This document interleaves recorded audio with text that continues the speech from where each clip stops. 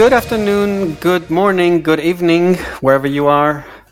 Welcome to Rethink Culture, the podcast that shines a spotlight on business leaders who are rethinking workplace culture.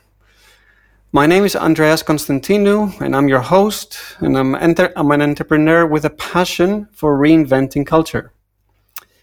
With me today, I have the pleasure of speaking with Will Scott. So Will is many things. He's an entrepreneur, he's a published author, he's a servant leader, a father, a triathlete, and an international citizen.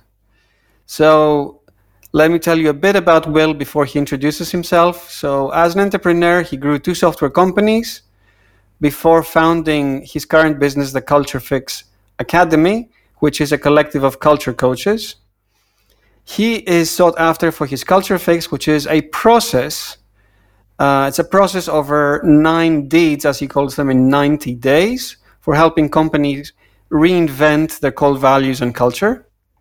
He also published a lot of his thoughts and experiences about culture fixing in the book with the same name, Culture Fix. He's also spending a lot of time as a servant leader. He's the current president and founding member of EO, that's Entrepreneurs Organization in Wisconsin. And he's also an accelerator trainer and chair. He's a proud father of Sam and Chloe. And born in Zambia, lived in 6 countries, very international, based in the US in the last few years. And he's graciously woken up very early today at 6 a.m., where Will's based. And he's also an athlete and complete several triathlons a year. So hats off. Please welcome Will Scott. Wow, thank you, Andreas. That's quite the introduction. So welcome to the podcast. Let's build up some high expectations there.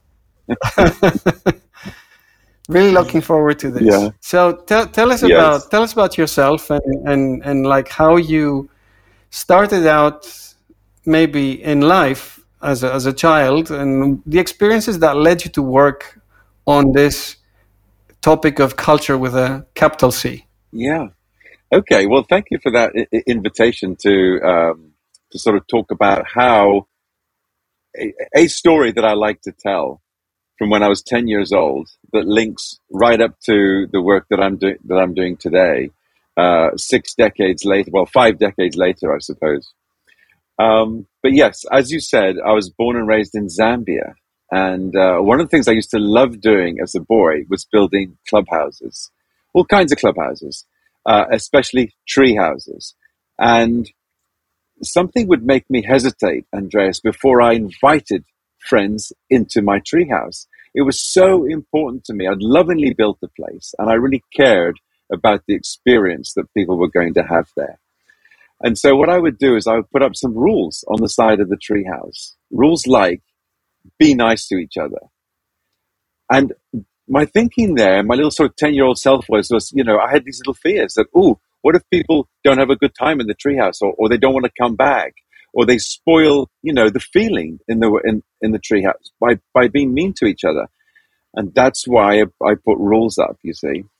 And I realized when I started doing this work, some decades later, when I'm helping companies put core values on their walls, but importantly, making sure those values are not just empty words on the wall, but they are alive and thriving in the hearts and minds of the population in that organization, such that they can use them and use the power of values to create the environment that they want and to lead from a place where the behaviors are such that positive outcomes happen and people feel safe, they feel creative, and they feel their best selves, and they can really live, a holistic life of joy and meaning.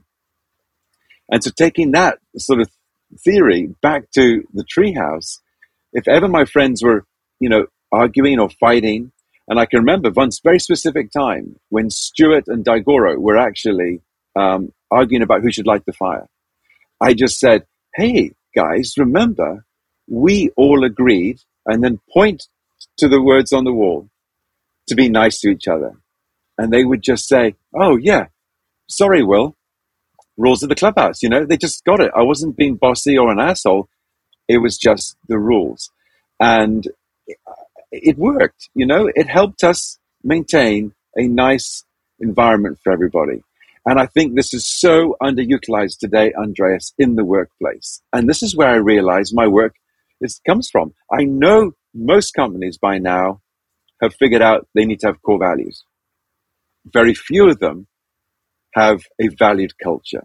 And that's why with the culture fix, we're about going from simply having core values to truly having a valued culture. And we've figured out there's some things that you can do to make sure that when you have values, they are actually alive and thriving and being used.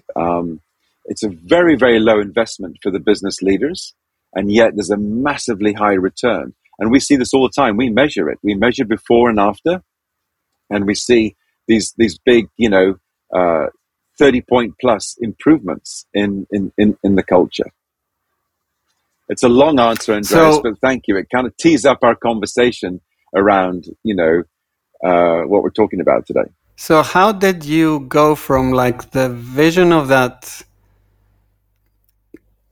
communal, feel-good, respectful behavior in the treehouse to like the journey of founding two software companies and then choosing to focus on culture? So how was that journey for you? Yeah, well, a bit like it happened naturally for me in the treehouse. I think I'm naturally a people person, and I naturally cared about how people felt, and how often these values, values, Andreas, are voids. They're voids that we have inside us that are so deep that we can't get enough of them. That's why we value it, right? It's kind of an antithesis of what you might think. But so clearly I had voids where it was, which were come from experiences in my upbringing, you see, that mean I cared about how people feel in organizations that I'm leading. And, funny thing, I remember in my 30s realizing that, my mission in life, my mission is to create environments where people thrive. And funnily enough, Simon Sinek, actually, in a conversation with him, helped me finish that statement. Because I said, hey, Simon, I like to create environments where people thrive. And of course, he said, why?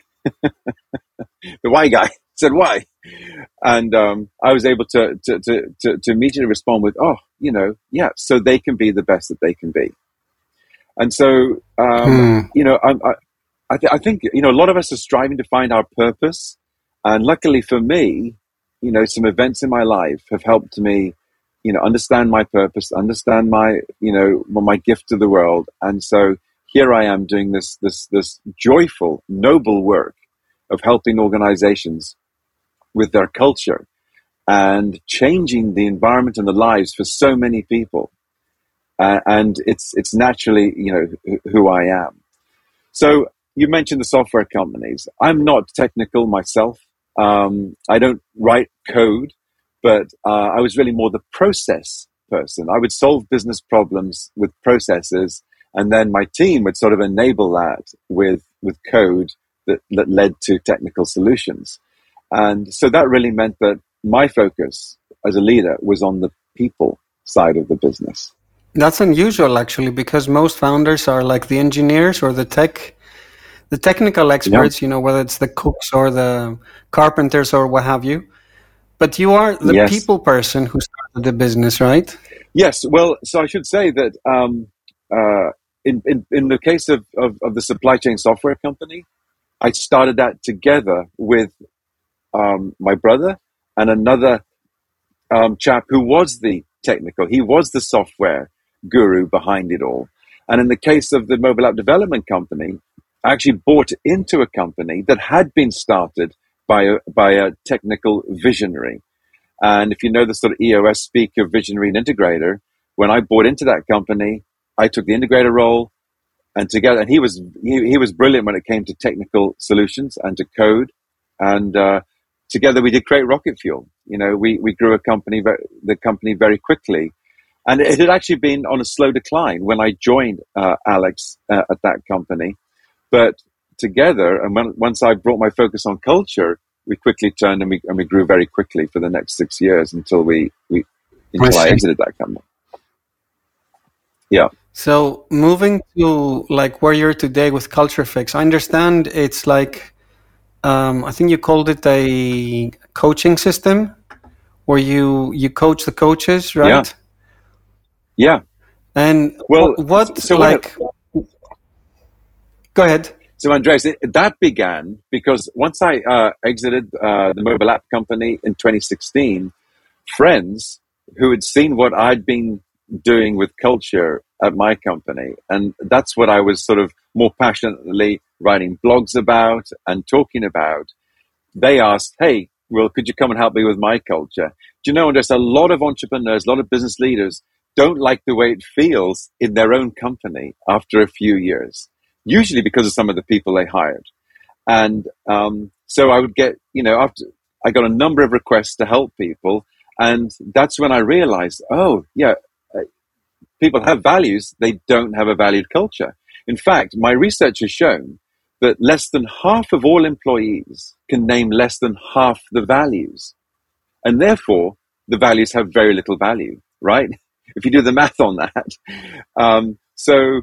There's a huge opportunity there. And that's when I decided, okay, I believe there is a system here. There's a framework. And so I wrote the 9 Deeds in 90 Days, bring your culture alive, make it thrive, and use it to drive performance, with all the things that are aspects that are in the Culture Fix book. And now my second book, The Gift of Culture. And so I was consulting myself. And then after a while, I thought, there's something that's working here. And I would like to get this out to a greater, proportion of the world and grow this more quickly. And that's when I adopted the methodology of having coaches become members of the Culture Fix Academy so they could then take the Culture Fix to their clients. And very quickly, got to 25 coaches actually, Andreas, now in 12 months. And there's a common thing. Coaches are doing this great work going into usually, SMEs, small and medium enterprises. And they've got solutions or tools that they're bringing. But there aren't a lot of codified, frameworked culture solutions. So they love it. And I call it a collective of culture coaches. And we meet every week on Zoom and share best practice. And now, they are taking it to their organizations. And it's a very exciting time for me and my business to see this starting to happen. I had no idea, that there was this need in the world. Do you find that values is the domain of HR or of CEOs? What's your experience and how do you feel it should be? Like, whose concern is it? Thank you. So I do believe that our work at the Culture Fix is actually helping leaders to lead with values. We're just using this term culture that people sort of understand to get there. But you're leading with values is very important that is coming from the leaders of the company. And so we have an enormous amount of work to do on that side without actually getting into HR. So the Culture Fix, we don't really do HR. We don't write handbooks and that sort of thing. We are about, first of all, bringing a cultural definition for that organization. And even if they've got core values, sometimes they didn't come about it in a very, discerning and native way that really taps the DNA of the organization. So we're very intentional about uncovering with surveys and interviews, not just of the employees, by the way, Andreas, but all the stakeholders. Because I believe that leaders, CEOs and company leaders, they're not just leading a company, they're leading a culture, which is a far more grandiose and bigger and more responsibility too. When our employees go home, those values spread to everyone they're touching. What about our vendors upstream and our customers downstream, our shareholders, our investors? If we can lead with values across all of those different stakeholders, magic happens. And I'm excited to be getting into a project. I don't know if I'll have time to talk about it today, but in a non-corporate setting, a school district, a rural school district in Indiana, Andreas, through one of my coaches who is active in that geography and in the school system, has asked for help. And education, can really use this. So I'm going to be working with not just the teachers, which was the obvious thing for the superintendent.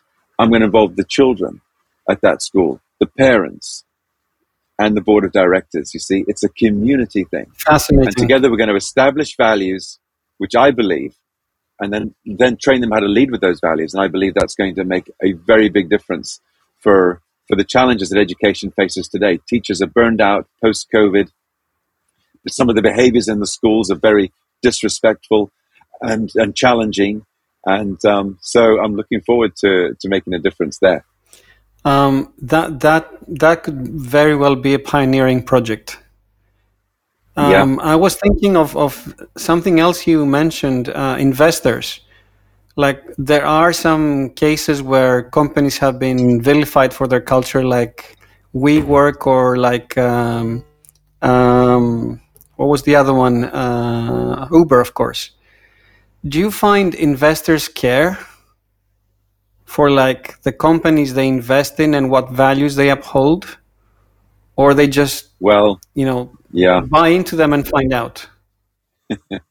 So I think your question is almost leading, isn't it? It's almost insinuating probably the real situation, which is that investors are known for not caring about the environment and the way people feel in the company, and really just caring about, of course, the shareholder value that's created and the growth rate. And but I believe that is absolutely changing, Andreas. And if it isn't changing now, I can confidently predict that in the future, this is going to increasingly matter more and more. And I think it's already happening today. And there's some beautiful examples, like the founder of Patagonia and what he just did recently. Where do people want to work? Where do the millennials and the Gen Zs want to work? They want to work in companies that do care about the purpose and meaning of the company. They do want to work for companies that are not harming the planet. And I think enlightened board members, and even where investors are invested in a company, if they trust the CEO and the CEO is caring about those things, the sorts of things that conscious capitalism teaches, then actually what happens in consciously capital, is that a thing? Companies, what you see is not only a great place to work that is caring, but also very high financial performance, actually even higher than companies that are simply focused on profits and growth. So it's coming, and the leaders that are going to benefit from this and the investors are going to benefit eventually will be ones that care. It's a very interesting topic of discussion. Yeah. We, of course, have heard of culture eats strategy for breakfast, and we know that if employees are disengaged, disincentivized, slacking, or just not there, your business is not going to be efficient. But I personally think it's not just a question of performance. I think it's more if you enjoy what you do, it's gonna look like work to others, but it's gonna look like fun to you. And you're going to be putting much more of your potential in your work, and you are going to be reverberating that positivity and shining as a result of finding fulfillment as an employee. So there's a lot of intangibles there. And I don't know if the tools we have today, and I'm just thinking out loud here, like Glassdoor or similar sites, I don't know if like there is enough transparency and visibility and awareness into the culture of companies in the same way there is visibility into the financial performance of public companies. Yeah. And there is obviously visibility into this company raising X and that company raising Y and that company going public. So there is plenty of visibility on performance. But when we look at which company should be out there and which leaders should be showcased and elevated in the public eye for running these amazing cultures where people feel empowered and engaged and so on, I don't know if there's enough of that transparency and awareness. I don't know what your thoughts are. No, I completely agree with that. I dream, Andreas, one day of, I don't know if you know JD Power and how they rate companies on quality. Yeah. I would love one day to have a system that rates companies on their culture. And how do you do that? Well, one way is you would rate them on, do they act in concert with their stated values? And so many companies do not. One of my favorite games to play, Andreas, is whenever I hear a corporate scandal, is, I wonder what their core values are. And I almost know before I go there what their core values are going to say. And there's so many examples of this. I've written blogs about, you mentioned Uber, Wells Fargo, Boeing, all kinds of examples of companies. Those are sort of negative stories, but there are also very positive stories I've written about in terms of McDonald's and Starbucks, where these companies, clearly the values they chose to put on the walls and their mission and purpose were ideals that they, by their operations, just stomp all over. And employees, however great a job we do as leaders of describing the culture and leading with that, employees will follow the two things that are natural to humans, and that is the examples that are set by the leaders and the incentives that are in place. So part of having a great culture is to have leaders that absolutely walk the talk of the stated values of the company, and their incentives in place encourage compliance with those values. And so there's so many examples. And I think one way to change that, Andreas, to change the challenge that you just posed, is for leaders to be not only very transparent with their finances, but to be transparent with themselves. How do leaders do that? Of course, it's through being vulnerable. If they are willing to be vulnerable and willing to listen to their employees. For example, I always like to do a survey. And so I find some CEOs don't want to do the survey because they actually are afraid to hear what the employees are going to say about their organization. That's ludicrous, isn't it? But leaders that are really willing to listen, that are willing to show their weaknesses, their mistakes, to be vulnerable, those are cultures which empower everybody to feel safe and to be their best, bring their best selves to the workplace, and not really have this work and home life, but just one life. So yes, thank you for that question. And there are ways to do that. And again, the best leaders are absolutely transparent about the culture as they are transparent about the finances. And when something happens, they immediately, are open about that issue too. And of course, that's better rather than trying to hide issues, to be open and, come out with press statements and all that sort of thing, and be willing to stand behind a microphone. And, something that I think leaders misses. A lot of leaders are still trying to hide behind stuff, but I think they're stressed and they're tense and they're not sleeping well at night. The most peaceful place for a leader to be is to have stated values which really say, this is who I am, and then can stand in the spotlight of those values. I think that's a really peaceful place to be, and it's great for all the people around you. I'm going to put that on the poster. I very much like your quote. I'm going to quote you. So Please, yeah. In the case of values, right? I mean, you mentioned earlier about companies not standing up to their values. The name of Enron came to my mind, whose value was integrity, right? Of all companies. Yeah. Yes. And I've always struggled in my business how do you bring these values to life? Like in my business, in Slash Data, we created a set of behaviors next to each value. So we have 7 values and a set of behaviors. So what does like transparency mean? It means like we run postmortems. It means that we are open about all the information, sales costs, whatever, except for salaries, and everything is public. So we give out examples of behaviors for each of the values.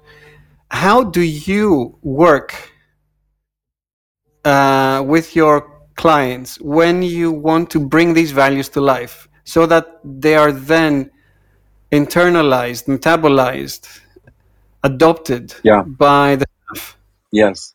Well, one of the most important things that we have found there is to have a notice and nominate scheme where one member of the population, one employee, can nominate another employee when they saw them committing a core value. And then have them at your weekly town hall, and hopefully companies are meeting kind of weekly now, not monthly, because 12 touches a year is not enough, I don't think. If you really want to instill values in people, you need to have 52 Totally or at agree. least 50 touches a year, right? And so a notice and nominate scheme, and then at that town hall, you ask Fred to tell the story about how they caught Mary committing a core value and what that meant and how it made them feel. That story is what people will remember. And that is a great example and memorializes that value. And people go, oh, that's what that value looks like. So that's on the sort of that's the easy one, the notice and nominate, where we give a shout out, right? But then I also encourage in sort of culture 2.0, more mature cultures, is to step into the catch and correct that we teach, where we're actually catching and correcting when somebody's not behaving in alignment with the value. So I love what you did at your company, Andreas, where you had values and then you had descriptive behaviors that helped them know, what do we mean by that value here? But then there's notice and nominate and catch and correct. And the catch and correct takes some skill. But that sort of comes at the end of our culture fix process. And that's why it's so important to get at the beginning of the process, is to get the words right. Because we're all about providing a language that employees can use easily to catch and correct, just like I did in my treehouse. Hey, everybody, remember, we all agreed to be nice to each other. Oh, yeah, sorry. And what's beautiful about that is, Andreas, if I challenge you, that can look like a conflict between me and you. But if I call both of us to a higher standard, to like a compass, a true north, and I like to believe there's a poster on the wall for this, then it's a much more of a, oh yeah, that's right. That's our code of conduct. Those are our values.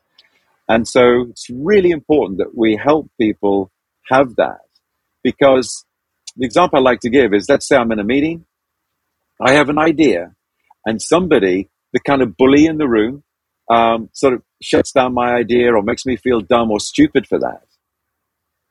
And if we've got a value of, we listen to understand, or, teamwork or something, then I want to feel empowered.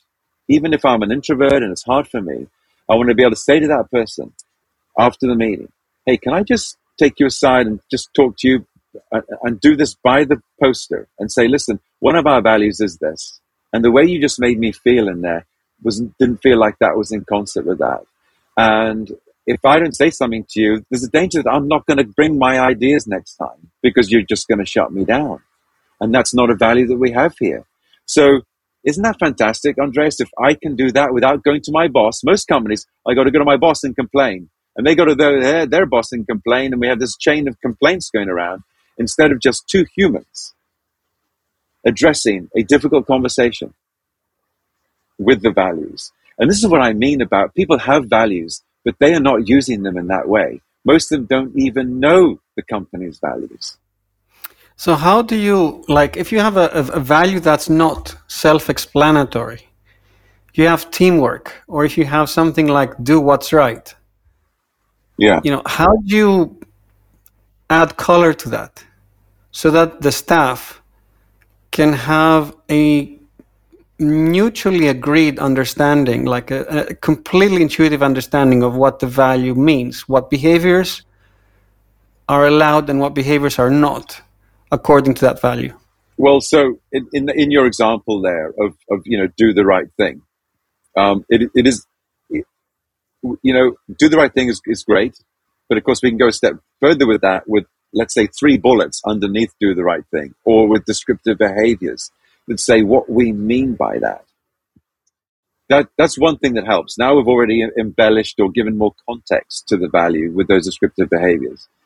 But then if we start having notice and nominate schemes where we're telling the stories about when that value happens, and we capture all of those, before long we've got, in the annals of our history now, we've got all these stories that talk about and that exemplify what we mean by that, and they're happening live in our town halls and being talked about all the time.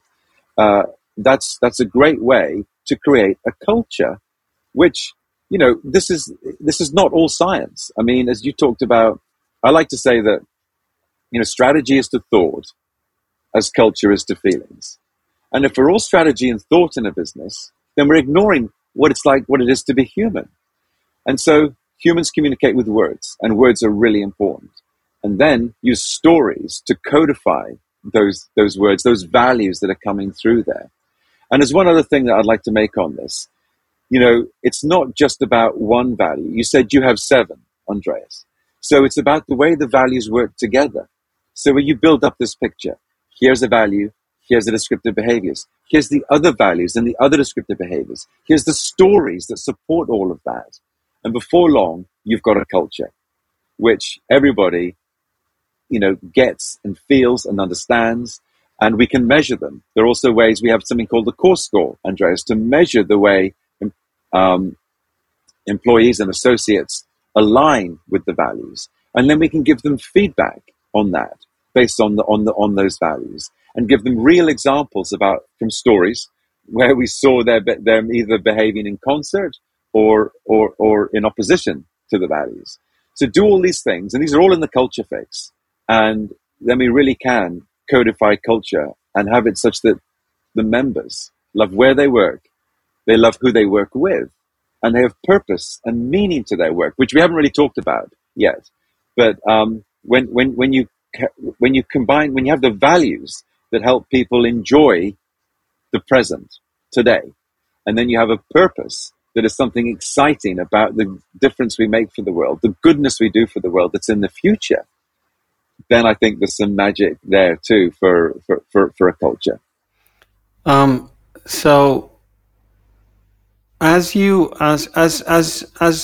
people build this heritage or legacy of culture within their business by, did you call it naming, and I think you called it citing, or notice and nominate. Yes. Notice and Notice and nominate. nominate. Yeah. So you have a body of culture that's building up. To me, that sounds like the culture is itself an organism. It's living.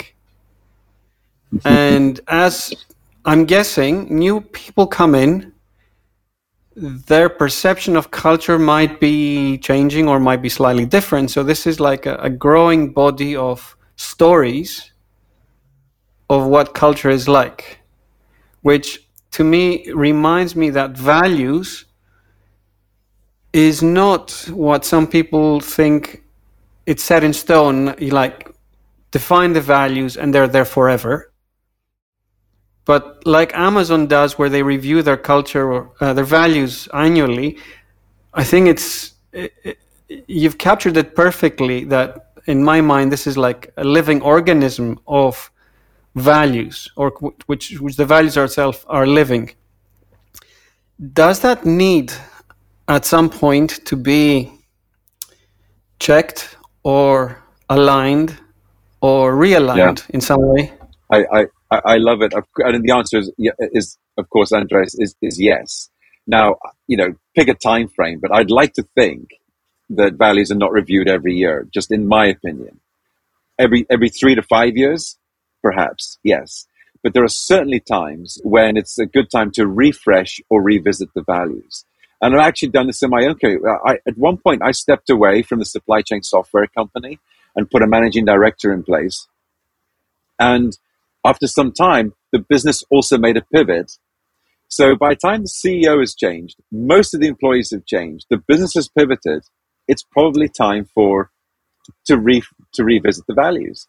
And I don't say we throw them out and start again, but a lot of our work is just that, Andreas, is refreshing the values. And we keep the best of that really is true and exists, and we make them a little bit more memorable and catchy and easy to use in everyday language, and then do the rest of the things that we talked about. So yes, I do believe there are times when it's appropriate to do that. And I don't know, it seems to happen a lot when companies are doing, like, moving into a new office, or, it's sort of inflections in the company's growth. And it can be really energizing to do it. And unlike a lot of people that teach culture, where they say values should be discerned by the leaders and then rolled out to everybody, which I think is crazy. How about, involving the whole population in the refresh, and then everybody feels like they contributed, everybody feels bought in, and everybody believes that these really are the values of us. They recognize themselves in those, and that is how you can get a little magic upturn in your company's trajectory. And how do you kind of help bubble up those values or those ideas that come from, like, the ecosystem, or you mentioned the Yeah. employees, the suppliers, the customers, like the whole circle around the company? How do you help these values bubble up, and, like, how do these crystallize into just a few values at the very top? Yes, that's well done, Andreas. It's a really, really insightful question. Well, the answer is, and by the way, in my second book, The Culture Fix, The Gift of Culture, we actually lay out all the survey questions that we ask the different stakeholders. And we talk and that's a fable, Andreas. That's a story of a coach helping a CEO transform the culture in their company. And at the same time, the CEO is transformed. It's really cool. But the answer is, we survey those different populations, right? Which doesn't take long at all. We also do some interviews of those of a smaller number, of course, of those different stakeholders. And then we use tools that will show word clouds, right? And it'll show what values across all those that ecosystem are actually bubbling to the top, to use your words there.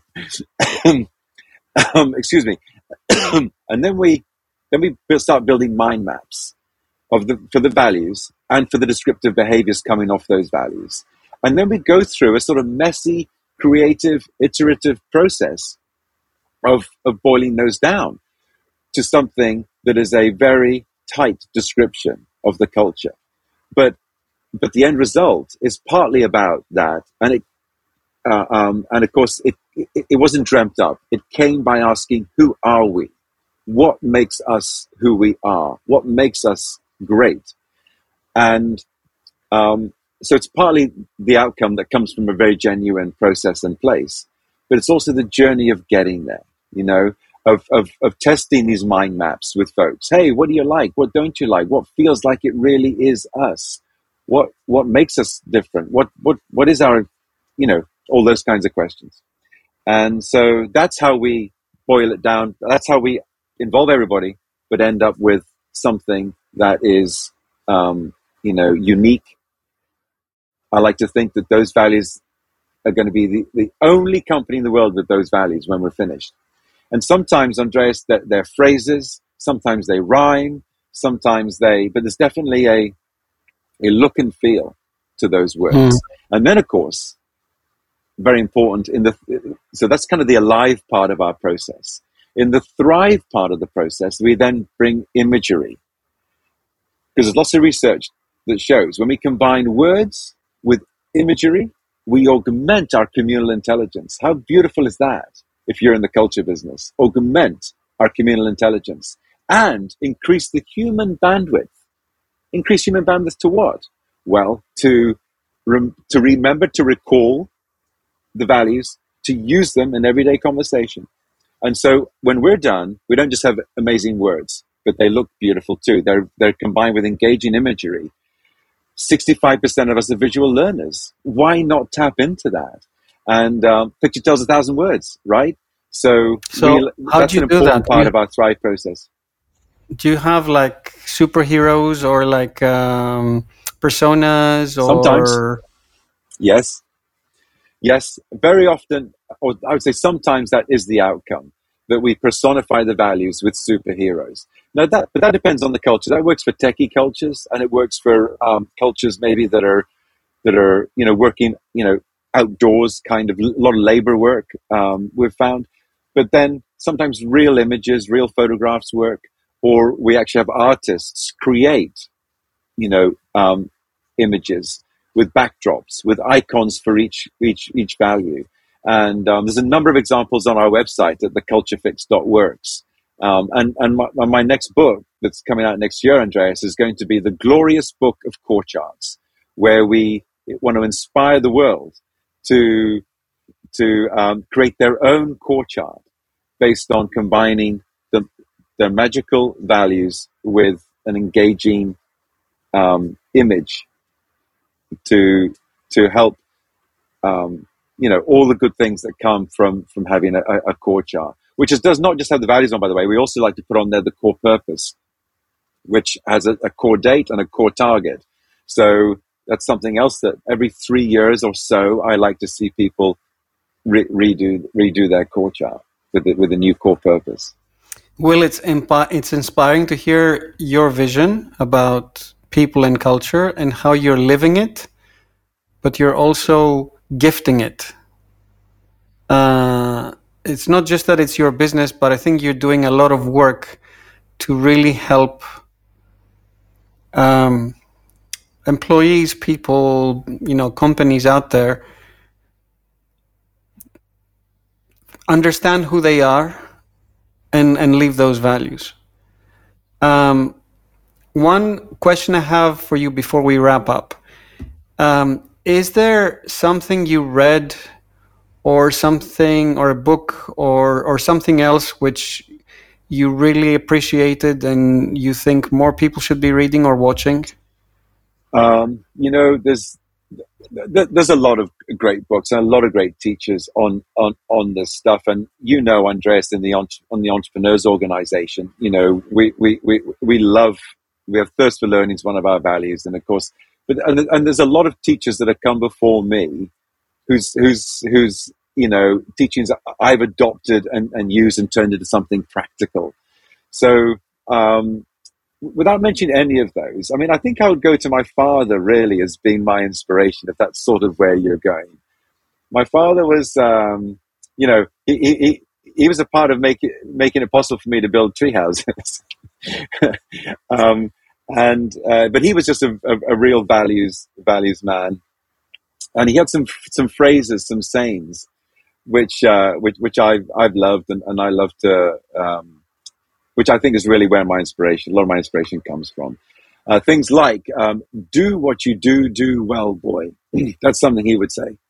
Do what you do well, boy. Today, companies are still struggling, aren't they, with accountability. We just want people to do their job and do it well. And so things like that, I think, made me, focus in on that. Another one of his was, a job begun is a job well done. Oh, no, it's a job half done. Sorry. A job begun is a job half done. So anyway, I would look to my father. He never actually wrote a book, but if he had, that would be the one I would turn people onto. But I'm trying to live his legacy. You're getting to write these books for him, from the sounds of it. Yes, exactly. So Will,